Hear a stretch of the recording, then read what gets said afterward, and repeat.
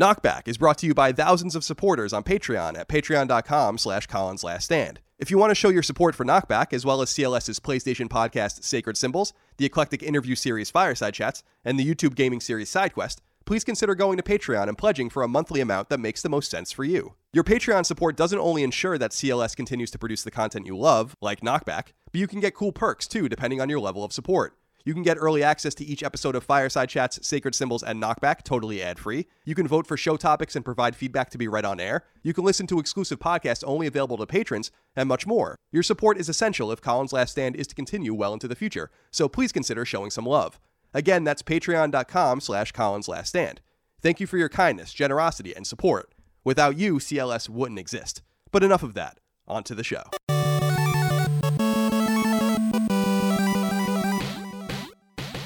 Greetings and salutations. Welcome back to Knockback. My name is Colin Moriarty. I'm joined as always by the world's best caddy, Dagan Moriarty. Dagan, how are you today? Hi, guys. Oh. It's a beautiful day here in California. It is. We haven't seen it, but it is. We haven't seen it, but I hear it's a beautiful day out there. Yeah, we can see there's a little bit of sun shining through the curtains here in the home studio.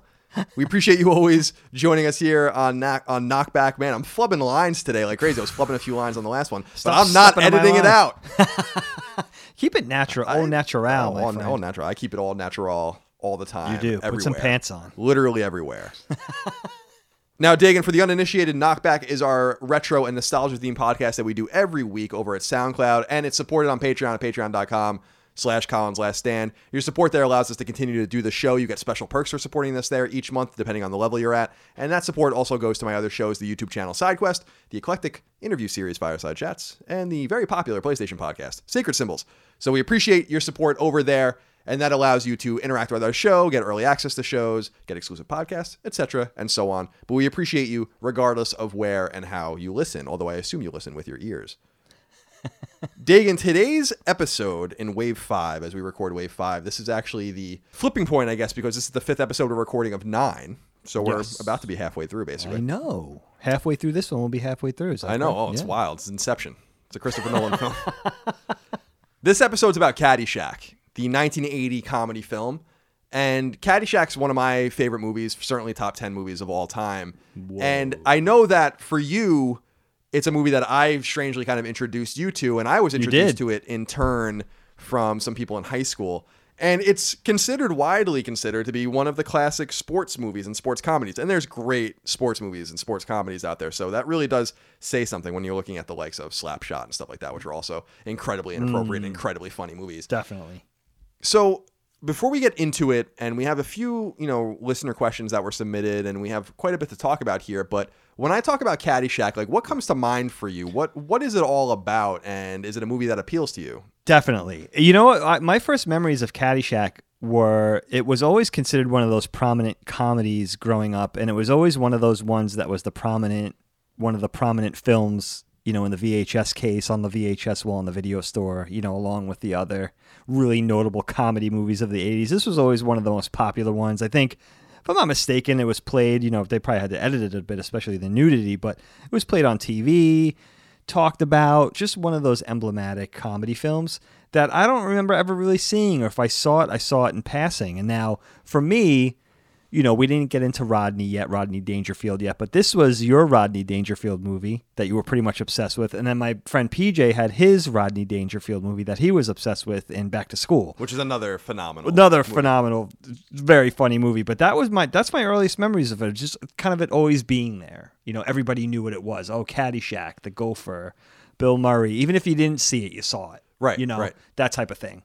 I remember being introduced to it when these kids in like one of my high school classes, I don't remember who it necessarily was, would do the that noise when Ty, played by Chevy Chase, so good, is like golfing and he's making these weird noises, and people would make that noise all the time, like the as he was, because I don't know who did that. It was like just some kid that's hilarious. Yeah, and like my chemistry class would do it, and I was like, "What is that?" Like, because they would do it to each other, like my friends or whatever, or not my friends, but these acquaintances that I had, and I was like, "What the hell are you talking about?" And it was Caddyshack, so I went and rented it, and immediately fell in love with it. And That's I what hadn't started really, it for you. Yeah, I hadn't really ever even heard of it, and, having been born in 1984 and this movie having come out in 1980, not that it's unheard of that you would watch and hear about things before your time, but it was just one of those things that I just never really was enamored with, especially because I'm not, a golf fan. I like golf. I think it's a cool sport. It is a cool sport. Really technical and really difficult to play, and it looks like a lot of fun, and I've played it, here and there. As a lefty, I'm a little bit of an odd man out when I don't have my own clubs. So it's a little bit tough for me. You can rent them or whatever. And a friend of mine's dad was a lefty, so that was kind of useful for me. But, it was one of those situations where I just, was introduced to it kind of late, but then quickly fell in love with it. And when I went to college at Northeastern, I found out that it was very common for people to be in love with this movie. And it was one of those DVDs that people owned and one of those very quotable movies. And my best friend Ramon and I, share a bond over Caddyshack and quoting Caddyshack. And as you said, Rodney... Does he love it too? Oh, he loves it too, yeah. And Rodney Dangerfield, as you said, one of the great comics of all time, and certainly one of the iconic American comics. We were just watching him, some of his performances on Johnny Carson's show, over time, and how funny he is and how funny Johnny just plays into it so well. His stand-up is so good. The jokes he wrote were amazing. So self-deprecating and so many jokes, too. So many. Like it's always making fun of himself, and his family, and his wife and his kids. Yeah, it's that awesome. Typical Henny Youngman formula, but so good. Yeah, I know. Like most jokes per second of any comedian, per minute of any comedian, and always moving around and adjusting his tie and shifting in the seat and stuff. It's so funny, and he's self-aware of like why that's funny. I would have always been interested to see how he acted in a normal setting, like when he was not being funny. Just being a regular dude. But to catch people up on this movie just a little bit more about what it's about, basically, and what's going on in it and where it came from, we'll take a few minutes to go into that, and then we'll really get deeper into it. But like I said, it came out in 1980, and it's about a golf course in Illinois called Bushwood Country Club. It's a fictional, golf course, and I have a Bushwood Country Club shirt, I'm very proud of wearing sometimes, and people always identify it on the street and say something about it, which is funny. It was filmed, though, in Florida in 1979. And it was designed to intentionally feel Midwestern. If you read about it or watch some documentaries, and there's a lot of stuff about Caddyshack that you guys can go read and watch. There are books about it, about the making of. There are documentaries about the making of, etc., and so on. It's really fascinating to read about how much depth there is in terms of just storytelling from the making of this film and kind of the reaction to the film and the on-set shenanigans and the mixture of characters and how they brought everyone together and how they rewrote it and all of that kind of stuff. So they found a place in Florida that lacked palm trees, that looked decidedly Midwestern, and it certainly does. It doesn't look like it was in Florida. They wanted to film it in California, but they ended up getting kind of away from that and filmed it in Florida in 1979. And it was heavily influenced by real events, by the events not only of Harold Ramis, who's the writer and director, but those in his orbit about, kind of the crazy shit that happened to them in the past, like the Baby Ruth story, for instance, which is a famous part of the Caddyshack movie, is like a real story. They were really caddies. They really had, some of these characters and people they knew were very similar to some of the characters, Judge Smales and all these people that they ended up kind of putting in the movie, which is really cool and really appropriate. And, the movie is well known for the tension on the set, but also the improvisation between the actors and the rewrites and the kind of zaniness that was happening between the characters that I really enjoyed. And, I find the movie incredibly watchable, which is something that we say pretty often. But what I mean by that is like when it's on, I'm going to watch it and I'm going to tune in and I'm going to pay attention to it. And it never really gets old. And it reminds me of Seinfeld or Curb or one of those comedies in a way where you see it and you anticipate the joke and it's coming, but it's still funny every time. And I, especially as you said, feel that way about Rodney Dangerfield, who is so good in this. I love Back to School. I give PJ credit for loving Back to School. I think that's a great movie, but I don't think Back to School is as good as this movie. You like Caddyshack better? I like it better as a movie, and I think Rodney Dangerfield's funnier in Caddyshack. Although it's funny, he plays like a rich tycoon in both movies. He's basically like the same character, in both movies, which I always really found really, really funny. But to talk a little bit about Harold Ramis, who's the writer and director of this, it's important to remember that Caddyshack came out and was kind of envisioned at a time with very similar raunchy comedies that were big in the late 70s and into the early 80s. And it kind of fits the mold of these other movies that are out there. And we've talked about Back to School, which is later. But when you think about Animal House and you think about Meatballs and Stripes and, of course, National Lampoon's Vacation and all those kinds of things. Well, Harold Ramis wrote and directed all those movies. And so it's not, a huge, he wrote most of those movies and directed other movies. He wrote and ended up writing Animal House, ended up writing Meatballs, ended up writing Stripes, ended up writing, National Lampoon's Vacation, directed Back to School, directed Ghostbusters 1 and 2, wrote and directed Groundhog Day, wrote and directed Analyze This and Analyze That. So a pretty esteemed dude that understood comedy and understood those kinds of cadences and whatnot as well. And I think the other big thing that we have to talk about as we begin our conversation about Caddyshack is the cast of characters. And of course, the cast is huge, but I think it all kind of hinges on three people. Chevy Chase as Ty Webb, Rodney Dangerfield as Al Czervik, and Bill Murray as Carl the Groundskeeper. You know, and the kind of the zaniness between these different characters, and how the movie was really designed to be about the kids, the caddies, and ended up kind of being rewritten on the spot to more heavily feature the adults. Yeah. So if I say to you that this is like one of the funniest movies, would you agree with that? Or do you think that it's more nuanced than that? Because I think it's both overtly and very covertly funny. Like there are really funny scenes that are obvious, and then there are really funny scenes that you kind of have to watch a few times in order to understand better. Yeah, definitely. Yeah, it definitely bears repeat watching. I would say, you know what's it, Kyle? For this, I think it's a very light movie. I think it's a very fun movie. I would say more than one of the funniest movies. For me, I would say it's one of the silliest movies. Very cartoony in its nature, which appeals to me for sure. Laugh out loud funny, I'm not. There are things that make me laugh out loud in the film, and it could be a matter of just seeing it a lot of times. I've seen it before, obviously, and I watched it twice in preparation for this episode. More just a delightful movie for me, something that's a complete distraction. You know, just lose yourself for an hour and a half, have a great time, and just silly, just the silliness of it, and a little bit of the awkwardness. Like Rodney Dangerfield dancing. There's nothing more awkward than that. Let's dance. Yeah. Very, very, to me, very, very silly. Very specific brand of comedy that's very, very silly. Now, for you, what would you say? Would you say this is among the funniest movies you could think of? I think it's one of the most clever movies that I can think of. I think that there's just a lot of really clever stitching together. When you consider Ramis and his team kind of having to dodge and weave through their own script, which was apparently quite long in the beginning, and for them to kind of parse through the dailies and figure out that they really wanted to make a different movie than they had went to the studio to make, and kind of, you know, wrangling all of these different disparate characters, two of whom really didn't like each other very much. It was a difficult probably movie to make, and apparently the shenanigans on screen were also really difficult to deal with. But I think that in terms of cleverness, in terms of the zeitgeist of the time, and in terms of where it fits in that kind of pantheon of similar teen to adult college kind of movies that are raunchy and inappropriate and all those kinds of things, Caddyshack's right at home. And I think when you really compare and contrast it to Airplane, and you can compare and contrast it to Stripes and all these movies of the time, I think it kind of is head and shoulders above the rest, because I think it just works. I don't think people talk about some of those other movies, even Animal House and stuff, in the same reverence today as I don't think they hold up as well, indeed, as they do now. Yeah. You know? And so I think that's a relevant kind of part of it. I think that's definitely true. Very well paced film. Never slows down. The pacing and the rhythm is really great, and it's not over long. You know, just a really concise. Everything's really, for such a silly movie, you know, outwardly silly movie. There's a lot to this movie, very thoughtfully put together, which is really interesting, and a lot of really fun stuff. There's so many a great character study as well. I mean, the characters are very silly and over the top and exaggerated, but really a lot of fun. Very pronounced character types in the film, but also it bears repeat viewing also because there's so many characters in the shot oftentimes that it bears repeat viewing just to see what the characters that aren't the scene's not necessarily centering on are doing in the scene, which is a lot of fun. Guys like Wang and stuff like that. You know, it's a lot of fun to watch that. Yeah, there are a lot of small Easter eggs, and now I don't want to say Easter eggs, but yeah, small things to watch that bear repeating. And it's funny when you think about it coming out in 1980 and you know, kind of the pre-VHS environment.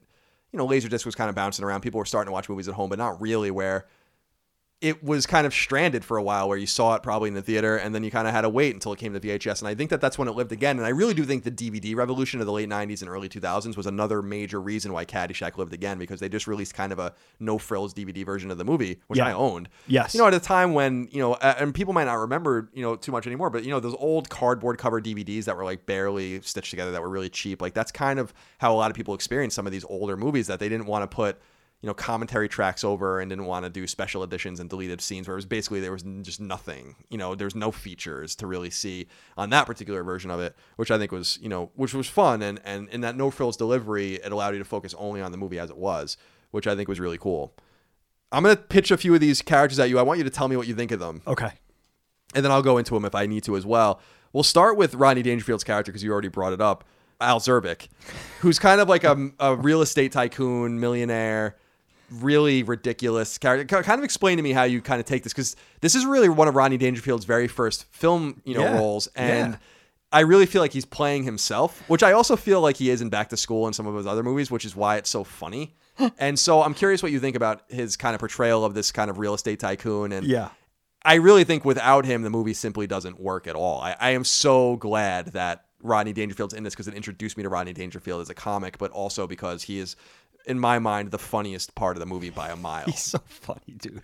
Now, Dagan, I think we would be doing the listeners a bit of a disservice if we didn't talk deeply about Rodney Dangerfield, because while Chevy Chase and I think Bill Murray deserve kind of their own exploration as comics, as actors, as kind of, artistic beings, I think Rodney Dangerfield is kind of at the nexus of why this entire story works to begin with. And I think that that's worth exploring more. So I wanted to see kind of what you specifically had to say about Rodney Dangerfield as a comic and as an actor and as his role here in Caddyshack. I mean, talk to me a little bit about why he's so important. That's awesome, Carl. That's perfect. I think you have to say a little bit about Rodney. Now, as you pointed out to me, he was sort of the comedy darling and was sort of brought along by Johnny Carson on the Johnny Carson show.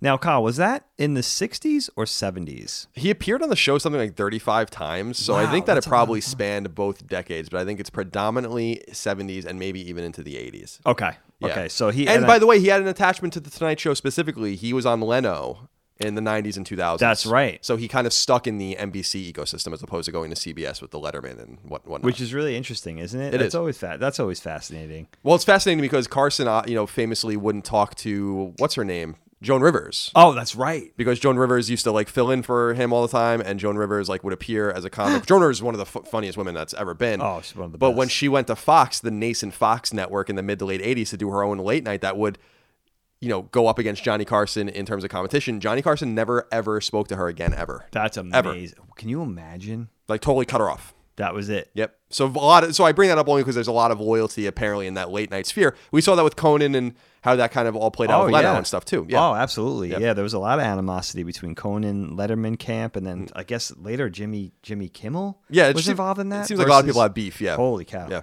But so with Rodney, Johnny Carson really brought him along and really liked him, and as Colin said, he spent a lot of time on the Tonight Show, and that's what kind of really thrust him into prominence, and he was doing really well as a stand-up. Now, two things about Rodney that I think were really fascinating in my research, and you knew more about him initially, I had to really look this up, was really interesting was that he was already kind of a professional comic and doing stand-up, and actually left the life for a while, apparently, that he actually went and became an aluminum siding salesman for a while and for years before returning to comedy, before eventually kind of sort of acquiescing and returning to comedy. And I think what had happened was he met his first wife, and she was in show business as well. And I think they were both having a hard time with the business and just the ins and outs and, not getting gigs and just all the hardships that come along with it. And I think they both agreed to sort of leave the life, that it was sort of damaging.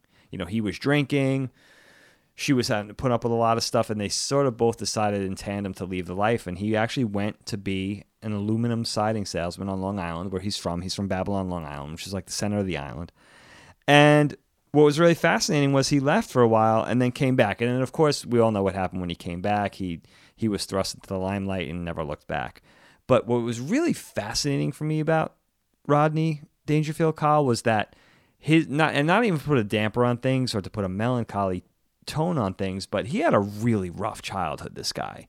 And he was pretty vocal about it later on and talking about, now apparently his dad was a really prolific vaudeville performer that was literally not around. I mean, 99% of the time he was gone. And his mom, Rodney's mom, was apparently really neglectful and in fact actually, it was said hated Rodney and really couldn't stand him.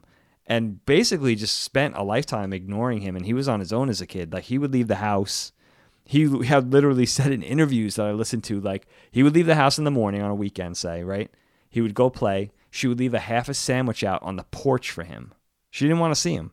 And then, he would come back later on at night, never talk to him, never this and that. He relates a really crazy story about one time, I guess his mom and his aunt were going up to the movie theaters to see a movie, and Rodney's like, "Where are you going?" He was a little boy, and his mom was like, "We're going to the movies," and he's like, "Well, can I come?" And she was like, "Well, run in the house and go clean up real quick," and he did, and he came back out only to see them running away down the street. So he couldn't catch up. Like, that's how crazy his mom, like, cruel. It's horrible. It's horrible. Which is horrifying. And really does, I think, center his self-deprecating humor. Definitely. You can see where it comes from. Right. And he also copped to, dealing with sexual abuse as a kid. He tells a story I couldn't really get a lot from, but he tells a story about, going in, there would be a guy in a car and he would, like, give him a nickel to, like, do whatever. And it was like, he didn't even realize, he was being sexually abused, that type of thing. So it was like really sad. It's amazing to track him back. You got this silly guy who's very self-deprecating and, known for his, brand of comedy and his very specific brand of comedy. And to date back and think about like the tragedy of his childhood, it actually really in a cool way to kind of overcome that and become rich and famous and a movie star and sort of overcome all those obstacles to go on and be very successful. It means a lot. And I thought that was a very fascinating part of his character. And I think that he was so vocal and honest about it was also said something, because I think I could see, you and I are not in that specific role, but as a famous comic or somebody who's famous for something and famous for being silly and light, you could see that sort of detracting from you or harming your image potentially. Or making people have a different, making people visualize something different when they see you now and stuff. So the fact that he was so honest was kind of cool, and hopefully that was therapeutic for him as well, And I the other thing that I didn't know about him, Kyle, was how many comedians, how kind he was in the comedy world, and how many comics he sort of helped bring along and give a start to. I had no idea about this, that he was so instrumental in a lot of people's careers. Everyone from Jim Carrey. And really a who's list, and such a variety. Jim Carrey, Tim Allen, Andrew Dice Clay, Sam Kinison, and even to some degree, guys like Jerry Seinfeld. He was really instrumental in helping give these guys their breaks. And I thought that was really neat. That's an eclectic group of comedians, too. Isn't that crazy? And apparently he did it all through his life, from early on when he started to have a modicum of power all the way to his old age, and even when he was on his deathbed, supposedly he had a lot of guys there, with him every day. That, like they said, Louis Anderson came every day with him, every single day. He was in the hospital for months, because they loved him so much. And I love to read how beloved he was by the comedy community. I think that's really cool. That even for me, that goes along, even further than how talented somebody is, how, great of a human being they were as well. That's just the perfect package for me. So I was really delighted to find out all that, because I like him a lot. Yeah, I like him too, and I think that it's interesting. When I hear about stories of neglect, and not only his neglect as growing up, but he's also sexually abused and all these kinds of things, as you said.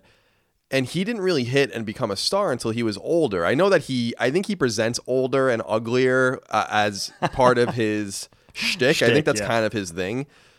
But he was older when he hit, so his parents were unlikely to be alive. And it's one of those things where I wish I would hear stories, or hopefully maybe he was able to rub his success into his parents' face a little bit. Because as much as vindictive as that is, that's where my mind went to it. Is like, fuck you. You actually unintentionally informed my whole comedic career that made me a worldwide, celebrity and a multi-millionaire living way better than you guys will ever live. And they're a little bit of a redemption arc for Rodney. And the other interesting thing in terms of Rodney and Caddyshack is that I guess you have this dissonance between Rodney Dangerfield as a comic, a beloved comic, who to his deathbed was that people were there, like you were saying, and appreciating and kind of admiring him, with Chevy Chase, who everyone hates, in the same movie. Wow, that's a great point. Yeah, really great point. As I said already, when I listen about things about Chevy Chase, it's like, man, people hate this motherfucker.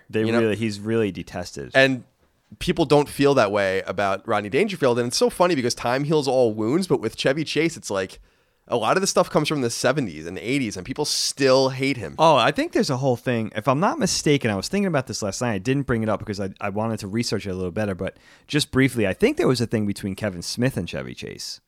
Like, that's how far, the hatred. Removed goes. Yeah, That's unbelievable. But Rodney, yeah, it's funny. I often forget too. There's something about it's actually Erin actually says this, and it's easy for us to say because we're from there. But there is something about Long Island, dude. Like I agree. Jerry Seinfeld came from Long Island. Yep. Howard Stern comes from Long Island. Not these comedians or these comedians but actually like iconic, landscape altering comic minds. We're not lacking those on the island. No. So there's something interesting about it. Yeah. And you know what's funny too, Kyle? You could definitely speak to this. You'll know exactly what I'm talking about. We know a lot of just funny people from Long Island. Like if you think of Dad's friend, like his friend Bobby, Uncle Mike, just guys that we grew up with being around that were just naturally funny. I know we talk sometimes about Uncle Mike, but he's like, to me, Uncle Mike is still like a comedy genius. He's that guy that like he has perfect timing. He knows what to say. He's very clever and quick, but he also just takes it to the point where it didn't go too far. Right. Yeah, he knows the boundary. Which is a talent. And I think, there's something in the water because we just knew those, you could even talk about guys like Opie and Anthony, and the guys that they have on that show. I don't know if Jim Norton is from Long Island, but sort of that brand of comedy where it's like that wise guy, very quick-witted, little bit mean-spirited, right? A little sharp. Yeah, Jim Norton comes off as a tri-stater. Yeah. And a shout out to Jim Norton. He doesn't know who I am. He probably doesn't remember, but he was one of the people that vocally and vociferously defended me when all that shit went down with me. That's so cool. He was one of the people that actually was like, this is nonsense. He has no idea who I am. How awesome is that? So kind of a weird situation there as well. But yeah, to Uncle Mike, we got to do an episode with Uncle Mike one day or have him on something. He was hilarious. On Fireside Chats briefly, and people did request that we would get more Uncle Mike. Just from that little bit of. But one day we'll tell you the story. You guys aren't ready to hear the Uncle Mike, Uncle John, who's our other uncle, my God. And the what would you do game that we play with them, that we've been playing with them since Dagan was probably 20 and I was probably like 10. Way too young. Yeah, way too young to play, and it's a really horrifying game. We'll save that for another time. Yes, because it's just not right. Uncle John too, another funny guy. Yeah, he's a funny just cat. Has that. There's just something about it, so I know exactly what you mean by that. Just naturally skilled at humor. And just maybe even being able to have that perspective on life where you could be able to laugh at things. And not even a lightheartedness, but just being able to sort of have a natural ability to parody, tease about things and make fun of things. I really love that. I think I always admired that. I don't know how good I am at that personally, but I know how much I respect it. I'm just thrilled by it all the time. And Dad has a lot of friends like that today too. It's so funny. You know what I love about it? Without getting into all the background of Rodney Dangerfield, just from what you know in the movie, basically, he comes into the film as this eccentric, you obviously know from the visual cues mostly that, from what's going on screen, that he's this eccentric rich man, but you have no idea who he is for a little while. You just know he's coming into this environment, this sort of conservative country club environment, and he's this brash, sort of ostentatious, colorful, loud guy. And he has money, but that's really it. And he's just coming in, he's just, sort of, kind of blowing the place up, just by being there. And it's hilarious, the effect he's having on the place, especially, Judge Smales. He's just having this enormous, he's blowing the place up. Without even, without explosive. He's just so explosive of a character. And I love that he's just with this Japanese man named Wang. You have no idea who this guy is. It's just like, and the comedy is it's a parking lot. It's a parking lot. Don't tell him you're Jewish. I better not tell him you're Jewish. Don't tell him you're Jewish. Okay. Okay. And you have no idea who he is for the first, I don't even know how many minutes. And you're not even asking why, because you're just so enamored by what's happening, this visual devastation that's happening on the screen and what he's doing. It's so funny. It's so uncomfortable for the rest of the characters that it's just one of the most humorous things you could think of. He's such a bull in a china shop. Oh, that's a great way of putting it. Yeah. His introduction when he's rolling up in his car, just the funny horn that plays, like, it's just totally ridiculous. He gets out of the car, he's always over tipping everyone and like insulting them as he's tipping them. He's tipping them, giving them money and then insulting them. He's like looking at them, like he's like keeps giving them more money. He's like, get yourself a shirt, get yourself a shoe. It's really like he really is a funny character. Like in terms of comedies, it's hard for me to think of an authentically funnier and more appealing character for me than that. So appealing, so likable. And his introduction with Judge Smales in the pro shop when he's like give me 6 of these and give me 1 of these. And then he's making fun of the hat. And he does the eye roll, which is one of He's the great... making fun of the hat, and look what he's dressed like. Yeah, exactly. It's like, what is happening this right hat. You get a free bowl of soup with this hat. He turns around, looks good on you, though. And the eye roll. Yeah. And of course, like my favorite Rodney line from that particular scene, as I say it all the time, is, this is my friend Wang. No offense. No offense.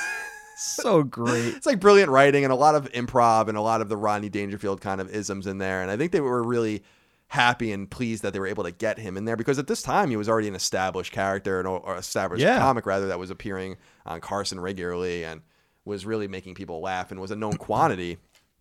Accompanied, of course, by Bill Murray and Chevy Chase, who were other known quantities from Saturday Night Live from the early kind of nascent mid to late 70s Saturday Night Live years, where Saturday Night Live gets its origins. It's funny, man, because it's easy to lose track of this, or sight of the fact, rather, that Saturday Night Live began in the mid 70s, and we're so far removed from that era. It's been over 40 years that show's been on. And, Chevy Chase and Bill Murray were, Bill Murray was a little later. Chevy Chase was there at the very beginning. And, looking at it through that lens, like when I know that, Dad loves those early comics and those early SNL years and stuff like that, and we're kind of removed from that again, but it's cool to look at it through that lens of why people appreciated this movie so much because of their appearance in it, especially because Chevy Chase was a pretty big movie star at the time. Yeah, definitely. Doing other comedies huge. As well. Yeah. What about Chevy Chase's character, Ty Webb, who I know, as you said, is your favorite character? He's my favorite. And is really, really funny and really dry and sardonic and, passive. Yeah. And doesn't really give a shit. No. Yeah. He's sort of philosophical but silly, and what's funny about it, really, I'm not a huge Chevy Chase fan. I'm not like enamored with Chevy Chase. I don't, when he's funny, like the, all the National Lampoon stuff that he does. I like those movies. I think they're silly, but he was never a big deal to me, but he's definitely my favorite character in this movie because I think the character is so silly. He's like this pseudo philosophical guy. He's this professional golfer who's really talented, but he doesn't keep score. It's really silly. Not to get ahead of ourselves, but my favorite scene in the whole movie is when he's sitting with the girl who he's trying to woo. Judge Smails' niece, right? Yeah. And he's at the piano and they're doing the shot and he puts the salt on his hand and he's setting up it looks like he's doing a lemon drop with the shot of vodka or whatever and the lemon and the salt. And he puts the salt on his hand, he's setting it up and he sniffs the salt, eats the lemon and then throws the shot over his shoulder. I just think that's the funniest. For some reason, that whole bit, I just think is hilarious. Yeah, he's a really, really funny character. I love it. And yeah, his dryness. Well, I mean, Rodney Dangerfield is technically very dry too, but his dry demeanor and his passive demeanor is what makes him so funny because he's kind of unshakable and doesn't really seem to be affected by anything that's going on around him at all. I like that passivity a lot. So fun. And in the beginning, when our introduction to him, when he's with the caddy and he keeps calling him a different name, I never noticed. At one point, he calls him Betty. It's just that little silly shit where you have to go back and see it again. Like, wait, did he just call him Betty? It's awesome. And the other major character I would say before we get into some of the others is Bill Murray's Carl the groundskeeper, who, so it's important to realize that Bill Murray at this time was on Saturday Night Live actively and was kind of not really available for very long. And apparently was only filming this movie for like less than a week. And like they kept calling him to the set to like fill in and do more and more scenes because as they were watching the dailies, I guess, and kind of getting the feel for the film as they were making it, they realized that he was a much more important comedic element to the movie than they thought, and that pretty much everything he did was improvised in terms of his lines and his dialogue. For instance, the Cinderella story scene, the famous Cinderella story scene when he's like destroying the flowers and golfing, like that's all improvised. Like it's totally Is it improvised. really? Yeah, the whole idea of hitting the flowers, everything he's saying. I love that scene. Really, really funny Hilarious. stuff. And a lot of the scenes with him, as he's chasing the gopher, a lot of the lines are improvised or kind of worked off of a script that Ramis and his kind of team had made. But I think that they realized that they needed to integrate him more into the movie as they went on. And so, talk to me a little bit about Bill Murray's character, Carl the groundskeeper. It's so funny because almost all his scenes, there's one scene with him and Ty and stuff like that, but all his scenes are almost like these non sequitur cutaways where it's like he's off on his own mission to take care of the groundhogs. He's put up to his task in the beginning, so we know what he's up against. And every time he cuts away, well, first of all, the whole bit where he's like dirty talking the old ladies on the golf course. I mean, that stuff is just like comedy gold. He's like, "Oh, you little tramp, I'm gonna get," like that whole thing with the old, but it's like a bunch of old ladies. It's so sick. But I love all those things because he's so cartoony and it's such a cartoony take on the character. And I love that whole bit too, where he's talking to the head groundkeeper and he's being put in charge of this mission, and he's like, yeah, I'm paraphrasing, but he's like, forgive me if I'm mistaken, but if I kill all the golfers, won't they, if I kill all the golfers, won't they just lock me up and throw away the key? And he's like, golfers! I said golfers. Like that kind of stuff. It's just he's really funny. I love Bill Murray. I think he's wonderful. I really was turned on to Bill Murray by all the stuff he does for Wes Anderson, the Wes Anderson films. I love him in those movies, starting with Rushmore and into Tenenbaums and all that kind of stuff. But going back and seeing his comedy, I love his specific, and we love him in Lost in Translation and all the things he does, and going back and looking at SNL, of course, all the wonderful things he did.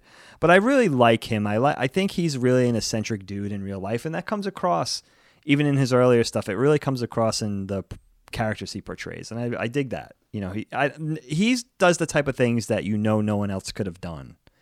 There's not a lot of comedians like that. All the comedians in this movie probably have that, which is makes it special. Right. Right. And it's funny. There was a story, I don't know if it's anecdotal or if it really happened, where he was like late to the set. No one really knew where he was. And he apparently, I was reading that he basically stole Lorne Michaels' car and drove it across the country and and then showed up to the set late or something like that and asked the people where's the local youth hostel and shit. He really did that? Yeah. Apparently that's kind of how he showed up. And he had to be kind of dispatched back and forth to New York City for SNL because, again, they were trying to, I think, integrate him more into the film. And, famously, he had a feud with Chevy Chase, who's on this movie as well. And they realized, the last scene that Bill Murray filmed for the entire movie was, the only scene that he shares with Chevy Chase, which is when they're talking in, Bill Murray's kind of hovel, wherever he lives, the shed. Yeah. And that's a kind of an improvised scene between them that they realize that they don't share any screen time with them. And apparently the resentment might stem from Chevy Chase having left SNL very early. For people that don't know, he was only on it for a year or two, I think. And then he left to do movies and thought he was going to be hot shit and kind of left with a chip on his shoulder. And Bill Murray kind of came in at that point and kind of what was looked at as his replacement. So there was some sort of animosity from there. But if you read about Chevy Chase, it's sad. My old roommate, Scott Bromley, introduced me to the fact that, and I didn't know this, and I'm sure a lot more people know it than I thought at the time, but that Chevy Chase is really pretty maligned. A lot of people hate Chevy Chase. No, they don't like him. And, if you watch, and this is what Scott Bromley did for me, my friend Scott, is that if you put on the Comedy Central roast of Chevy Chase, and you watch, I like the Comedy Central roast a lot. I think they're hysterical. I like them. And the one of Chevy Chase is really mean. If you watch it, a lot of these people really hate him. It's not venomous. even funny. Really? If you really watch it. I've never seen that. And apparently, because he's apparently just a huge douchebag. Yeah, people don't like him.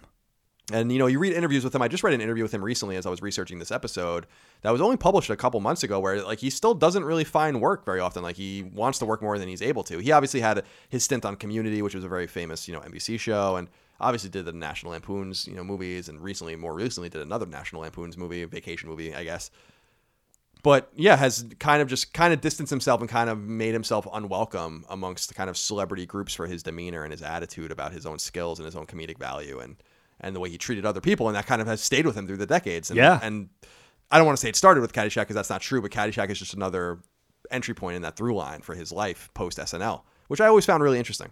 And I always found really interesting too that his name is Chevy Chase and that's a town in Maryland. I always thought that was weird. So that is odd. Yeah, it is really weird. So there are other characters in this that I guess we could talk about. Danny Noonan is played by Michael O'Keefe, and Danny Noonan's kind of what's supposed to be the protagonist. He's the caddy, the main caddy, the kid, and he's funny, but he's kind of the conduit by which the comedy happens. It's really hard for me to imagine the movie being about him, which was really kind of the original intent. Yeah, and the movie kind of starts out centered around him. Right, and there's a really funny scene actually in the beginning with him when they're in that big house. He has a lot of sisters and brothers, and it's apparently based on some experiences that they had or whatever. This kind of big Irish family, and he makes some funny joke about a training bra or whatever, for one of his sisters. It's a pretty funny intro.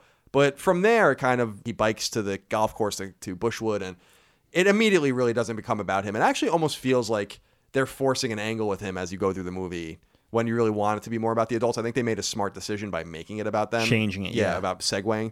So do you have anything to say about that character, about Danny Noonan? No, it's true that you could see that they shifted the interest and the focal point of the movie because it really starts out, like you're saying, in his house. He wakes up in the morning, they're eating breakfast. There's a kid at the table with his dad. The dad doesn't know who this one kid is. He's like, who is this kid? And the wife comes in, he's like, that's one of your nephews or whatever. You could tell that it's starting to center around this guy, and we follow him on his bike through the nice neighborhood to the country club in the beginning. That's our introduction to everything. And he's sort of the conduit by how the movie starts. And he has the conflict with the one caddy, the D'Annunzio, right? The D'Annunzio character. Yeah, Tony D'Annunzio. He's with another hilarious character that we'll get into, I'm sure. But, you could see the movie shift focus. And he's not funny, but at least it's our introduction into the caddies and the Caddyshack and what's going on with those characters and his boss and sort of the fiasco that, that they're embroiled in, all those characters are embroiled in. So it's a cool introduction to the movie. I feel like this movie cuts away between the Caddyshack, Ty, Rodney Dangerfield's character, the judge. You're sort of going in and out of the different characters, but it still feels cohesive. It's all set in one spot. I guess the setting, the country club setting is the character, which it's all set that draws everything together and keeps everything glued together. Right, definitely. And the culmination of the movie, I mean, it all leads into this kind of golf tournament between, disparate sides. And, you find out that Rodney Dangerfield's character is really there to kind of buy and invest in real estate that's kind of going to affect the country club. And Ted Knight's character, Judge Smales, is kind of there to kind of ward him off or try to ward him off. And I think Ted Knight's character is really funny and really dry and really necessary to the comedy in the movie. It's disappointing to read about the making of that he was kind of like not into the zaniness behind the scenes, that he was kind of like put off by it. And this is one of Ted Knight's final film roles. And you often wonder if that had anything to do with it, but it is a shame to hear about like the zany shenanigans that were going on behind the scenes and the rampant drug use and alcohol use. Not that you have to do that, but that he was really put off by that. And it's kind of disappointing to hear that because it seemed like he really understood the comedy and the comedic value of the movie and the way he played his character. Yeah. He's good in the movie. He's great. You need him because he's the one that's actually getting frustrated at all this business, And he's always the butt of jokes and always getting insulted. And there's a really great scene with him at his yacht, the Flying Wasp. God. Which is an amazing name for it. And how, his wife is like, christening the ship and she hits the ship with a champagne bottle and breaks part of it off. I love that scene. Like there's really funny Always stuff makes like that. me laugh. It makes me laugh too because I'm like, writing comedy is really hard. I know that. But like who comes up with some of these ideas? Like who is like, what, it's going to be really funny if she tries to smash the champagne bottle and just breaks the ship instead.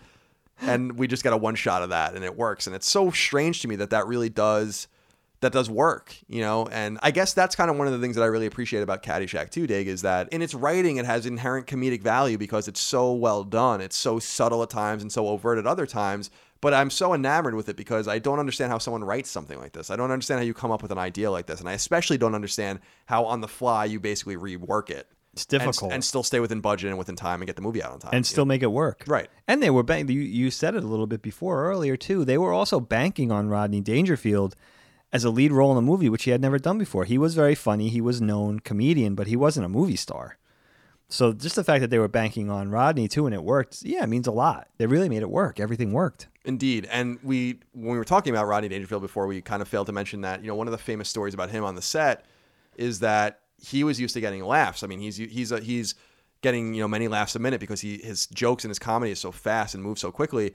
And he thought he was bombing and seemed really uptight and was not really doing well beginning because no one was laughing at his jokes, not really making the connection that you can't really laugh at your jokes on set because you're going to obviously pick that up in the boom mics and stuff like that. So it's kind of funny that it's cute. It's almost like naive in a way of this man to come to the set and not realize like, no one's laughing at my routine. No, I'm not doing well here, but it's like, dude, we're actually just trying to get the shot. And I liked that story. I like that anecdote about him. It shows an innocence in Rodney Dangerfield that you wouldn't really necessarily expect. Exactly. That he, understood that his comedy was essential to it, but thought that he was bombing or not delivering what he thought he was supposed to deliver. And it's like, man, how can you even think that when you're like comic gold on every scene that you're in, like him dancing at the club. Oh my God. Is like, and his eye, and does the weird thing with his eyes and his face. He's not only gifted with his, with words, he's gifted with his physical comedy too, which I think is an understated thing. Always always shifting his tie, always shifting around, and always making a weird face, and it's brilliant. It's brilliant so stuff. Good, that awkwardness and uncomfortableness, and not all. You can't also overstate the fact that of just how odd an appearance Rodney Dangerfield has. He has a very, he's a very interesting man to look at. There's a lot of comedy just to his appearance and how he looks, which is not a mean-spirited thing. I'm saying adds to the comedy, Yeah, absolutely. it not only adds to the comedy, but what I love about it, because he's always been self-deprecating in his comedy, like we said, but what I like about it is, you know, the idea that you can't really write that stuff into the script, that like him dancing is funny. And I'm sure that there was like, you know, in parentheses, you know, Rodney dances or whatever, or Al dances here, but like it's his interpretation of that comedy that I think is so skillful, you know, and Agreed. I mean, that whole scene in the club is amazing. You know, he has like this group of friends that love him. Like you're never really introduced to this group of people that just like are with him and they just like think they're hanging on his every word and they love him and they think he's so funny. It doesn't matter. No. You know? But you know, Judge Smales and his wife and you know, these other kind of more established older types like hate him, and he's just insulting everyone, insulting the bartender, insulting the waiter, and so he insults the chef. Tell him this is low grade dog food. And then they just cut like minutes later out of nowhere and like a non sequitur to the chef who's like, dog food. Trying to go after him. Yeah. Really, really funny stuff. Now, I guess it's important and relevant to bring up, you know, before we get any further into it, that I think an important accompanying kind of feature of Caddyshack is the soundtrack. And specifically, Kenny Loggins is all over the soundtrack of Caddyshack, which I think is awesome. I love Kenny Loggins. People out there might know Kenny Loggins best for like Footloose and for Danger Zone from Top Gun. Sure. He did a lot of, you know, I'm All Right comes from Caddyshack, which is another one of his famous songs. It's a great song. He did about half of the soundtrack or more, which is pretty subtle. And there's also Journey in the song with Any Way You Want It, when he's like, you know, let's dance. And he has the stereo in his golf bag and they just start dancing, and another Rodney Dangerfield dancing scene, which is really, really funny stuff as well. So, Dig, where do we go from here? What do you want to talk about? I'm seeing a few things like from the background. You know, Mickey Rourke was supposed to play Danny Noonan, which I think is really interesting before Michael O'Keefe got the gig, which I think is interesting. Thank God that ended up the way it did. And, you know, unlike other movies, because we've been researching some other films, we did one on Willy Wonka. We're about to do one, I think, tomorrow or the next day on Back to the Future. It's interesting. It seemed like this was a much more set cast than other movies. That's the only kind of anecdote that I could really find easily about like any change in cast. It seems like they knew who they wanted, they identified their guys, and they made their movie.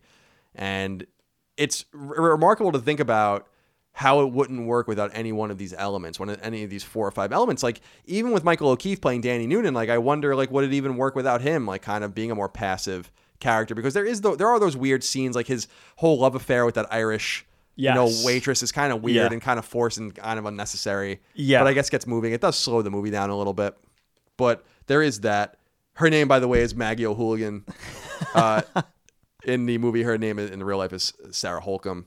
I got to give a shout out to Smoke Porterhouse, played by Jackie Davis, who's actually a musician who died in the late 90s. But Porterhouse is this like kind of black, I don't know what you would call him, kind of like the GM or something, maybe the general manager or something of the establishment. Yeah, it seems like that. Yeah. And there's a really classic scene that I absolutely adore that you and I were watching last night that I think is one of the more understated scenes in Caddyshack, where they're making bets. He's making bets with like the head of the caddies and like some of the caddies behind the bushes as they're watching Judge Smales' grandson picking his nose, and they're betting on if he's going to pick his nose or not, and then if he's going to eat it. There's like really funny stuff in the movie that I think helps carry it, because there's always humor around every corner.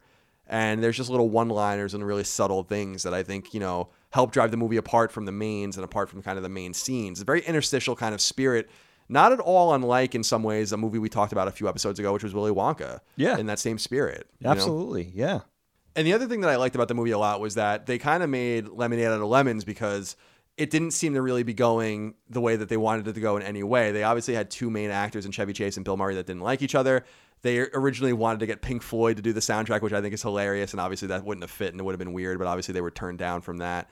They had kind of an unhappy established actor in Ted Knight kind of trying to roll with it. Rampant drug use, especially cocaine use, which was very prevalent in the late 70s and especially prevalent in Florida where they were filming, because, you know, some of the cocaine was coming over from Florida, so that kind of made sense as well. But it's one of those situations where I just feel like the chaos behind the scenes combined or multiplied by the actors up front is exactly what we got the movie that we got today. And without any of those elements, I feel like it wouldn't have worked out. And I guess you can point to the sequel, Caddyshack 2, which is awful. I was going to ask you about this. Have you seen it? Yeah, and it's awful. It's just a terrible movie, and it makes you wonder, like, you couldn't recapture the magic. You know, they obviously had a bigger budget. They had more preparation. They didn't get most of the characters back except for Chevy Chase. Chevy Chase was the only one, right? Yeah. That reprised his role. Exactly. And that's the kind of what shows that I'm not even sure that he was a major driving force behind the movie, but his inclusion along with other people really made it work. Absolutely. You know? Yeah, for sure. So we got some comments and questions from the audience. Remember, if you support Colin's Last Stand on patreon.com/Colin's Last Stand, you can submit questions, comments, concerns, thoughts, and ideas for all of the topics that we do for Knockback, our nostalgia podcast. And, as you know, we'll let you know the topics ahead of time so you can submit those with time to spare, and then we compile them into a list such as this. Dan OK, and I think it's Dan OK because it's spelled OK with capital letters, so it's not like Oak or Ock or anything like that. Okay. Says, the first time I saw Caddyshack, I was 14. My brother, 25, brought home some VHS tapes, and we watched this, Animal House and Vegas Vacation. I laughed so hard, my asthma almost killed me. That's the way I felt, too, the first time I saw it. It really is an overwhelmingly funny movie. It's the first time you see it. It really is.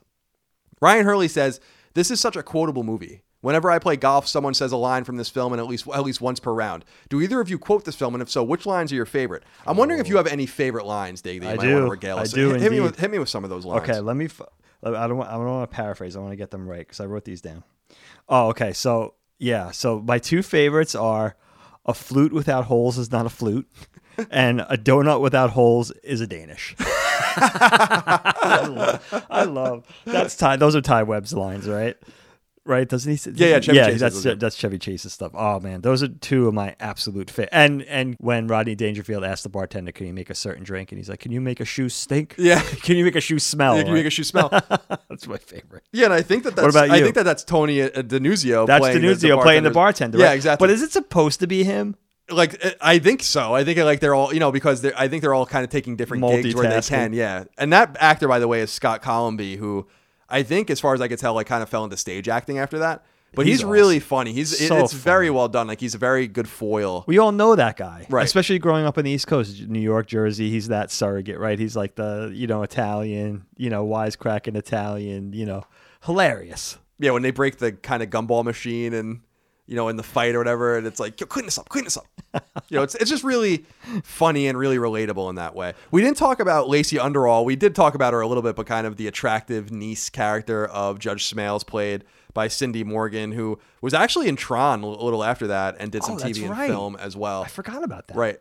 Very cute. She's very cute. Yeah, but she was kind of like the sexy kind of, character that, wanted to get with Ty and all of that kind of stuff. And I love the relationship that she, like the passive kind of drug-addled relationship that she just has with her grandfather and with, everyone around her, and kind of seems to be living in the moment, which I appreciate and respect. And especially the pool scene's so funny when, Danny and, Denuzio are trying to flirt with her, and then both of them are kind of striking out. Just a lot of comedy surrounding her as well, with her own passivity and her own kind of, lack of interest in anything that's going on around her. Like, she doesn't want to be there at all. Not at all. But they really do sex her up in the movie a lot. Like, I was, like she's wearing like polo shirts with no bra on and stuff like that. It's like really wild. I wonder if like people were really dressing like that. And they had to talk her into that, the whole nude bit in the movie. She didn't want to do it at first. Right. They kind of talked her into it. And supposedly she had a really big effect of everybody on the set too, because everybody had a crush on her. So that was another thing that she brought to the production of the movie. They thought she was quite cute in real life as well. Indeed. Now, I wonder if I can ask you this question. I wrote this here in my notebook, and I usually don't ask myself questions. Like, I don't usually write things that I want to say. I usually write facts, and we kind of go off of them. Sure. But I wanted to ask you, why do sports movies in general work so well? And I don't think it has to be necessarily just comedy. It could be dramas, or it could be like, Mighty Ducks is like kind of half comedy, half drama, or it could be like total drama, like Remember the Titans, or it can be totally comedic, like this movie, for instance, or like Slapshot. Yeah. What is it about sport that makes the movies so appealing, and why do we want to watch them so much? That's really interesting. Well, let me start with part A on this, because I think what makes this movie work partially so well is that it's not only making fun of the sport of golf, it's making fun of the whole country club thing, which is a notoriously, non-inclusive, snobby, very, it's an easy target. And it's making fun of the sport of golf, which is kind of associated, especially in that era, was very much associated with that whole country club sort of mentality and philosophy and mantra, which is very easy to make fun of, the snobbish, upper class, conservative, stick up the butt type of thing. But I think even further than that, sports comedies making fun of sports is easy, because I think I hope I'm not talking out of turn, but I think what happens in a sports comedy that makes us realize what's funny about it is how seriously we take it. How, including myself, how seriously we take our sports and our sports teams, and how much we invest in it, and how much blood, sweat, and tears we invest in being fans of sports teams and stuff like that. And that when you take a step back and look at it, it's actually something that is easy to laugh at, and just treating it lightly is refreshing. Taking a step back and seeing what's funny about it is kind of neat, and it makes us kind of laugh at ourselves a little bit. I think you're right there, and I think sports is such a part of the American fabric, and I think the Western fabric and around the world, whether it's with soccer, with baseball, or with football, or whatever the case might be, that since it's such an intrinsic part of our lives, we want to segue that into relatable fiction, and I think we find it that way. And I love that you put it in the terms of we take it so seriously that it makes a lot of sense to not take it seriously. Although I like the really serious sports movies as well that are really dire and or very touching, like Rudy or something like that are very uplifting or sad or tragic, whatever the case might be. Now let's combine that with a different question that I think you can have some interesting insight into, which is, what about the movies of the late 70s and early 80s, that kind of era of movies? Like, how do we describe them and what makes them kind of so appealing? Because I think that there's an unusual amount of great movies from that era that we often look back to, from like 77 or 78 through, the early 80s, not only in sports or not only in comedy, but just generally, like, what is it about that time and the spirit and the feeling of that time? Because you lived during that time, which I didn't. So what is it about the capturing of that time on film that makes it work so well? I think part of it, Kyle, is that it's so different today. I think that that's long enough ago that things were very different then, and seemingly a lot more simple, without technology and cell phones and all the stuff that goes along with being a human being now versus then. I think that's part of it. I think another part of it is that it's just pure nostalgia, because a lot of this stuff came out when we were young, when we were kids, or in some cases like yourself, not even born yet. And I think a part of it for me, especially someone of my generation, I'm 44 years old, that I think that when these movies came out, a lot of these movies, and I love that you talked about Airplane especially, because that's one of my favorite of that era, and one of the first ones that I saw. Oh my God, so good. But these movies, when I was young, when this movie came out, I was 6, 7 years old. It was forbidden fruit at that time. We saw them on the wall. We knew it was a rated R comedy or whatever it was. I'm not saying, was Caddyshack rated R? There was no R rating at that time. Okay, so because the nudity would have made it. Oh, no, that's not true. There's no PG-13 rating at that time. Not yet. I just totally made that up. So, yeah, it must have been rated. It must have been rated R. Maybe just because of the nudity. Right. It doesn't really have much else. Frontal nudity, right? Though it's just her getting rubbed down by a tie. You see her boobs. Oh, do you? Yeah. Yeah, I guess you do. Yeah. So, yeah, she's topless. You don't see anything else, but at that, I can speak for myself, like seeing those movies as a kid on the VHS wall, and we knew they were kind of naughty and they were forbidden fruit and we weren't allowed to see them yet. I think at a certain point that we were able to see them was also another thing that was sort of like, oh, I can finally get to see this now. Whether we snuck it with our friends in junior high school or we saw it when we were a little old, like that type of thing. It's funny to go back and see what the adults were all laughing about and leering at and stuff like that. I love that sort of nostalgia factor that plays into it. What do you think about that? I love your take on that as well. I don't know. I think that there's something about the color aesthetic of that time, the yellows and the greens and these deep oranges, that are really interesting to me. And I also think that there's something about the comedy where we were at an inflection point, I think, in comedy in the 70s, where things stopped being totally wholesome and stopped being totally innocent. I think a lot of that's driven by rock music, and a lot of that's driven by the counterculture, obviously, and drug use and all those kinds of things, it is what it is. But I think that by the late 70s, early 80s, we kind of fell into a rhythm of that. And, it's interesting. I was reading about disco recently and the reaction to disco in the late 70s and early 80s and how much people fucking hated it at the end. And now that was kind of the buttoned up approach to this very bohemian and very hippie approach to life and music and work and money and whatever the case might be. And that this was a more, kind of straightforward, dancey, eclectic kind of, new way of thinking and new way forward. And I think it took itself very seriously. And I think that was one of the reasons why people didn't like disco. Yes. And so I think that there's a reflection in comedy in the late 70s and early 80s of not taking things seriously. And it goes back to the point you were making about the country club at Bushwood, the fictional country club, about it's an attack on the establishment, but from a different angle. It's not an attack on the establishment from the anti-war counterculture. It's an attack on the establishment from baby boomers' kids who, are caddies and deal with shitty old people and, just want to get laid and want to do drugs and want to have fun. And it's an honest reflection of that. It's not trying to be pretentious. It's not trying to do anything. It's the exact opposite of the setting. I think that's perfectly for somebody. That's very insightful for somebody as young as yourself, because that's very, very well said. Now you have to understand too, early 70s to mid 70s, film, and not only the attitudes in general, but film was very serious. You have, let's look at the movies: French Connection, Serpico, Dog Day Afternoon, The Godfather, Kramer versus Kramer. Kramer versus Kramer. I love that movie, Yeah, but that movie makes me cry. Yeah, it's a great movie. You know, very serious films. And I think people were just ready to laugh. By the late 70s to early 80s, people were just ready, you know, Porky's and all that kind of stuff. And all Harold Ramis's stuff, Airplane, people were ready to laugh, I think. You needed levity. And even in music, like you said, with disco, everything was so serious. You know, Disney was dying, so there wasn't even like kiddie fare, a lot of kiddie fare. You know, Disney was all but dead. So it was... people needed some levity, and I think that's very insightful for somebody as young as yourself to realize that. That was a very good point. Yeah, I think that you find yourself after the mid 70s, the Vietnam War is over. People are coming home. We're kind of getting over that. We're in this malaise politically with Nixon and Ford. Carter comes in. It's not going very well. The oil embargo, the Iranian, hostage crisis.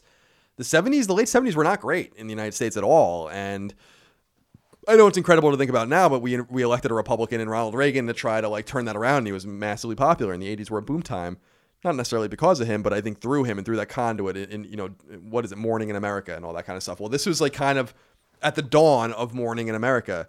And so I think that because politics and because of the kind of societal and civic feeling of the United States always bleeds into everything, whatever the case might be, whether it's music or movies or entertainment of any kind, as we see still today, kind of the end result, I guess you should say, of, all of those feelings mixed together as one. And I think that's why we have such an unusual amount, in my mind, of great comedies from that era, and really raunchy and unnecessarily inappropriate comedies from that era as well, because I think finally people were able to do that. I think finally people felt comfortable being that way. You can see that in the comedy of the time too, whether it's Pryor or others, where it wasn't family friendly. Not everything was for everyone anymore. Yeah. You could and it took time for that to happen. I'm not saying that didn't happen. If you read about comedies in the post-war era when comedians were getting literally arrested at comic clubs and stuff like that for just cursing and shit like that. Yeah. That kind of stuff was happening in the 50s and 60s. That was a real thing. But we were so long removed at that point that I think people were ready to flex their muscles and ready to be funny and realize that there's an incredible amount of humor in sex, in drugs, in womanizing, in all of those kinds of things. It's just inherently funny. Yeah, absolutely. Very well said. It was a return to Lenny Bruce. Exactly. After the fear of that subsided, and it's such a shame what happened to him. But exactly, I mean, Lenny Bruce is obviously the major target. Yeah, he paid the price, for other people's comedy, which I think is why he's so revered in that regard, because he really did pay the price, and he wasn't even doing anything inappropriate. I mean, can you imagine the people back then, the censors or the people, the Christian conservatives or whoever was upset about it at the time, listening to Anthony Jeselnik or someone like that today? They'd fucking die. Oh my God, they would die. It would be over for them. Or listening, tuning into Howard Stern one day or something like that. They would not even be prepared at all. So it's interesting. And, I think that Caddyshack is emblematic of that. And that's why I think it represents that time. I love that it came out exactly in 1982, because I think it's not 79 or 81. It's just that turning point. Absolutely. That turning point that, 1980 itself represented politically, represented economically, and all of those kinds of things. So really, really exciting stuff. And I love Caddyshack. I so highly recommend it to the audience. And, I highly recommend you stay far away from its sequel, which again is really bad. But when did that come out, part 2? I'd say 88, maybe, something like that. Oh, it's a long time, 8 years after. Yeah. So that's amazing. It's bad. I didn't see it for a while, and I finally just watched it to see what it was all about. And it really is bad. I mean, it's got no redeeming qualities to it at all. But that original movie about those caddies, about that golf course, about that conflict between the adults, and kind of how things kind of shape-shifted in such a way behind the scenes to make this really comedic movie work, especially considering critically and commercially it just wasn't that appreciated. It is the exact epitome of cult classic, where at the time no one gave a shit about it, no one went and saw it, and it was kind of left for dead. And you often wonder, or I often wonder anyway, if we didn't have this home video revolution, which seemed inevitable because of technology, but let's assume that it just never happened, then how do any of these movies see the light of day again? Like, they're lost forever. And it makes you wonder if there are really gems out there from the 50s and 60s. And I'm not talking about the movies we know, but like really comedic gems specifically from these times that are just gone. Like, not that they're lost to history and there's no copy of them, but that people just don't know because they didn't have that second birth, that third birth, as people finally get them in the video stores and finally get them on Netflix or whatever the case might be. God, there must be so much lost. There probably is a lot. Yeah, lack of distribution and so forth. Absolutely. And licensing and all that kind of stuff. Yeah, licensing's another one. It's very rare today to find something that no one knows about. It's almost it's almost impossible really to think about that. Yeah, because there's so many ways to find things now. You know what? Also, to play up this point, Kyle, I forgot to mention about Bill Murray's character.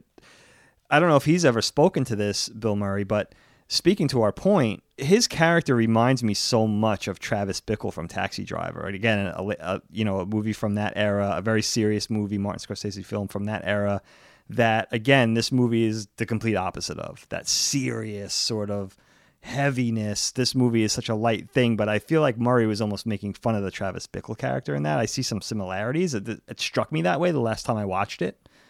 And again, it just speaks to our point of, what this movie was coming out of, all that late 70s heaviness, the mid to late 70s heaviness, that I think people were ready to just, laugh and smile and just have a good time. And, it's so interesting to me that Harold Ramis has said that he can't even go back and watch the movie because he just sees all the concessions and compromises they make when he watches it.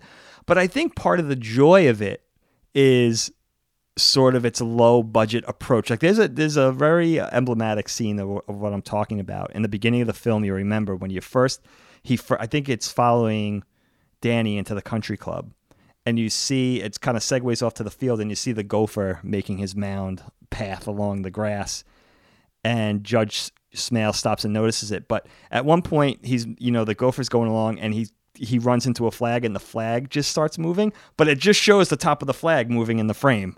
Like they didn't make any effort to make it look like it's just somebody holding the flag and moving with it. Like it's so low budget, but I think that's what kind of makes it fun. That whole approach to it, that's sort of like low budge, just funny approach to it, and the whole thing with the with Ty Webb shooting and he's doing the crazy trick shots.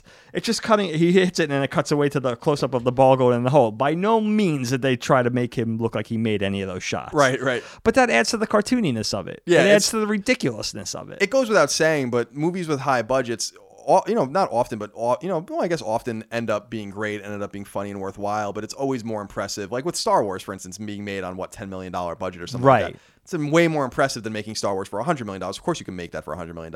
And of course, with Caddyshack, with more time and more money and more skill and more whatever. Because I think Harold Ramis, if you read about him in this movie, I think he felt a little bit out of his depth with this movie. I think that he was used to writing things and kind of relinquishing them to people that understood more. And I think that him being in the director's chair gave him a sense of agency over the movie and a sense of control over it that he was not prepared for and did the best he could with. And it's interesting reading about him and Bill Murray and how their relationship kind of extends to Groundhog's Day, the movie, which comes out in 1993, and how they had a major falling out after that movie came out and didn't talk for a long time. And obviously, Harold Ramis died in 2014. And if you read about Bill Murray, who's obviously still very much alive and well and with us, that they did remedy their relationship with each other, before he died, which is nice to hear. And I didn't know they had a falling out. Yeah, I don't know if people really understand or know what it was over, but yeah, there was a falling out after that movie, occurred. And wow. It speaks to Harold Ramis' skill as a writer and a director and kind of someone who can attract talent by getting, someone like Robert De Niro in Analyze This, because people have to remember that, and we can do, maybe down the line, Analyze This and Analyze That are really funny movies, especially Analyze This. And it's so funny because I think about Robert De Niro, and this is like insane. I think this is still insane for a lot of people. Like, I love Robert De Niro as a comedy actor, and he's good. And with Meet the Parents, and all those movies, like it was really Harold Ramis that was one of the first people that identified that he could do it.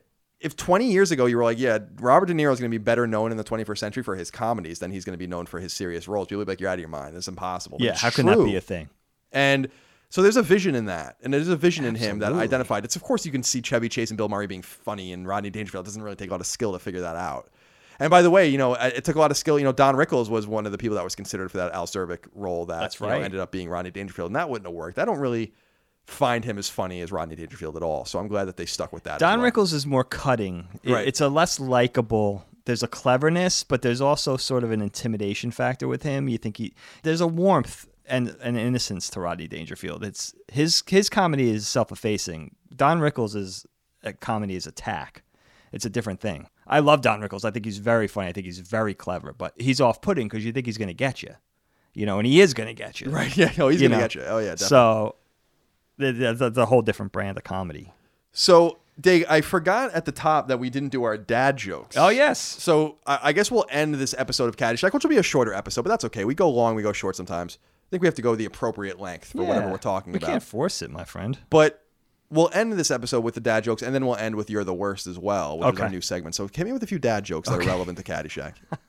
This made me think of another joke, too. Okay, so why don't grasshoppers play golf? I don't know. They prefer cricket.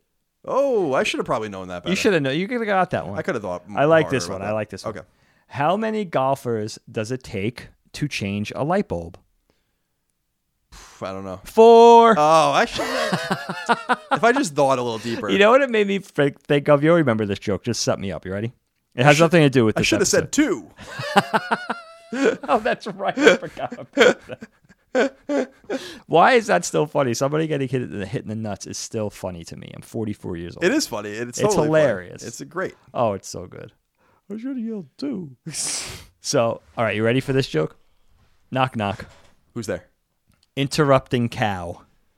Interrupting cow. I knew that one. I know that one. I love that You've pulled that one out before in the years that past. Joke. That's the best joke ever.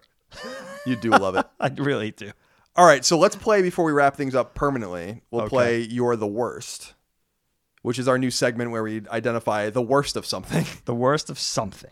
So do you want to lead or do you want me to lead? How do you want to lead play this one if you don't mind. Well, you're wearing Zelda socks. I am. And from The Legend of Zelda, the original NES version of the game. And it's funny because on my list I have, a few things written down about You're the Worst. And one of the ones I wanted to know about what's the worst Zelda game? Oh.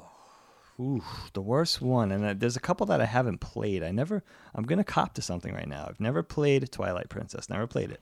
Well, you're not missing anything. I never beat it. Never beat it? No. But you've played it. Yeah. So the worst, but I have played most of them. Worst Zelda game. Big fan of the first 2. Big fan of Link to the Past. Big fan of Minish Cap. Big fan of Four Swords. I would say the worst one for me is probably...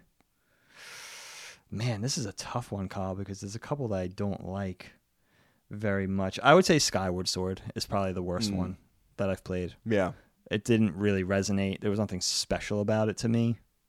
I was really excited when it came out. I think Helene and Lilia got me like the special edition for my birthday. I was really excited about it, but I didn't like it. I didn't care for it. What about you? What's your least Yeah, favorite? I don't think I even really ever messed with that one. I think out of the ones that I played, my least favorite, Twilight Princess is definitely up there, but I also have to give a honorable mention to Minish Cap, which I didn't really care very much Oh, you didn't for on like Game that Boy game? Advance. I didn't like the gimmick of being small and being big or whatever. I didn't really care Oh, for it. you You didn't lent me like that game, actually. Okay. I played it. I remember that. Yeah, Yeah, you lent yeah. it to me when I was in college, so it was a long time ago now.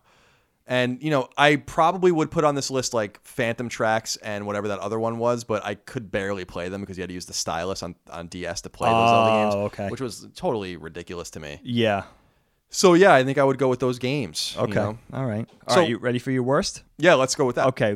What is your worst, your least favorite song? A song that bothers you most or that you hate the most of the 80s? Of the 80s. One that just doesn't register with you, or that you turn on, the radio comes on, I can't listen to this. God, that's a great question. Of the 80s. Of all the 80s, the whole decade. God, that's a tough one. That is a tough one. I'm trying to think of what mine would be, but I don't really have an answer for it. Of the 80s. Oh, Rick Astley, Never Gonna Give You Up is probably completely ruined now That's a because of the Rick Roll great. That's a thing. great. So I never, answer. like, it's ironic because he kind of ruined, like, he played into that a lot and, like, plays it up and kind of embraces that, Does that he Rick really Roll do- kind of thing. he you know? does? Yeah, like, he's done, like, comedy bits and stuff about it. And I think he kind of led to the demise of that song being listenable. I can't listen to that song. I can't stand it. It's terrible.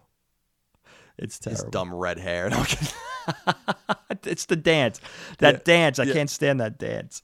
It's the worst. So I think I'm going to go with Rick Astley's Never Gonna Give You Up. Very That's what good comes to answer. mind for me. It's a hard one because there's so much good stuff in the 80s that it's, I would never want to speak ill of anything that needn't be spoken ill of. No, this is just for fun. Of course. No of offense course, to of Rick. course. Who invented the Rick Roll? I don't know. Some, brilliant. I get pretty mad when I get Rick rolled still to this day every once in a while, Does it still happen? No, I think it happens every once in a while, yeah. And I remember when it happened, like, I remember when it would happen, 10 years ago, whenever it started, that people would, deny that they got rickrolled or pretend that they knew or whatever. Or like, oh, I didn't get rickrolled. I knew, or you shut it off really quickly, but you still got rickrolled, Shutting off quickly doesn't stop you from getting rickrolled. It's so weird. It is like someone made that up. I know. It's so crazy. It became a thing. It became a national, international thing. I mean, imagine all the memes and all the things we've attempted to make up. Just us and other many millions and billions of people over time have tried to make up that just never went anywhere. And then someone was just like, I'm going to make this thing called the Rickroll, where you think you're getting something else, but then Rick Astley pops up and starts singing his hit single. I love it. Very weird, but very cool. When was that? When did that start? I was out of college. I want to say 2008, 2009, something like that. Yeah, that's probably about right. Where it would be like embedded links, like where, you could edit the link. So it would be like a hyperlink. It would say something, but you would click in. It would just be the YouTube video for that instead. And then you'd try to click out when you'd see it load before it started or whatever, but you still got rickrolled. You still got rickrolled. And I just remember that because my friend Mark Ryan that I worked with at IGN used to say that, like where I tried to get out of it once or whatever in that similar way. And he's like, you still got rickrolled. Yeah, regardless. It gets old. Yeah. So anyway, that's our episode about Caddyshack. We hope you enjoyed it. Let us know what you think about the shorter format. We're not going to go over the shorter format all the time, obviously, but when it makes sense. I think this will probably be the shortest episode we've done, which makes sense because the last episode you listened to is by far the longest episode we've done. Definitely. So you have contrasts, black and white. I like it. As it were. I like the contrast. Peanut butter and jelly. Are those contrasts? Those aren't really contrasts. Those are things that go together. Come to think of it. Dagan, appreciate your time. I was born to rub you, but you were born to rub me first. That was apparently a lot of that was all improv too, apparently. And apparently it looks like it. And apparently that actress's reactions, like when he dumps the whole oil bottle on her, it's like totally authentic reactions of like, what are you doing? Very funny. You could see because she's not really like reacting. She's just like very serious about the whole thing. I love that whole. It's very good. Very good stuff. Well, Dig, I appreciate your time. Thank you, my Appreciate friend. all of you guys out there for your love and support of Knockback and all of things Colin's Last Stand. Remember, you can support the show on patreon.com/Colin's Last Stand if you so desire. You get special perks if you do. If you listen on free feeds, please consider giving us nice reviews. You can always find us on Twitter and Instagram as well if you want to say hello. We'll see you next time. Take care. Bye. Colin's Last Stand Knockback is fan-supported over at patreon.com/Colin's Last Stand. The following names are at the producer level or higher on Patreon, and I want to thank you from the very bottom of my heart for your incredible kindness and generosity.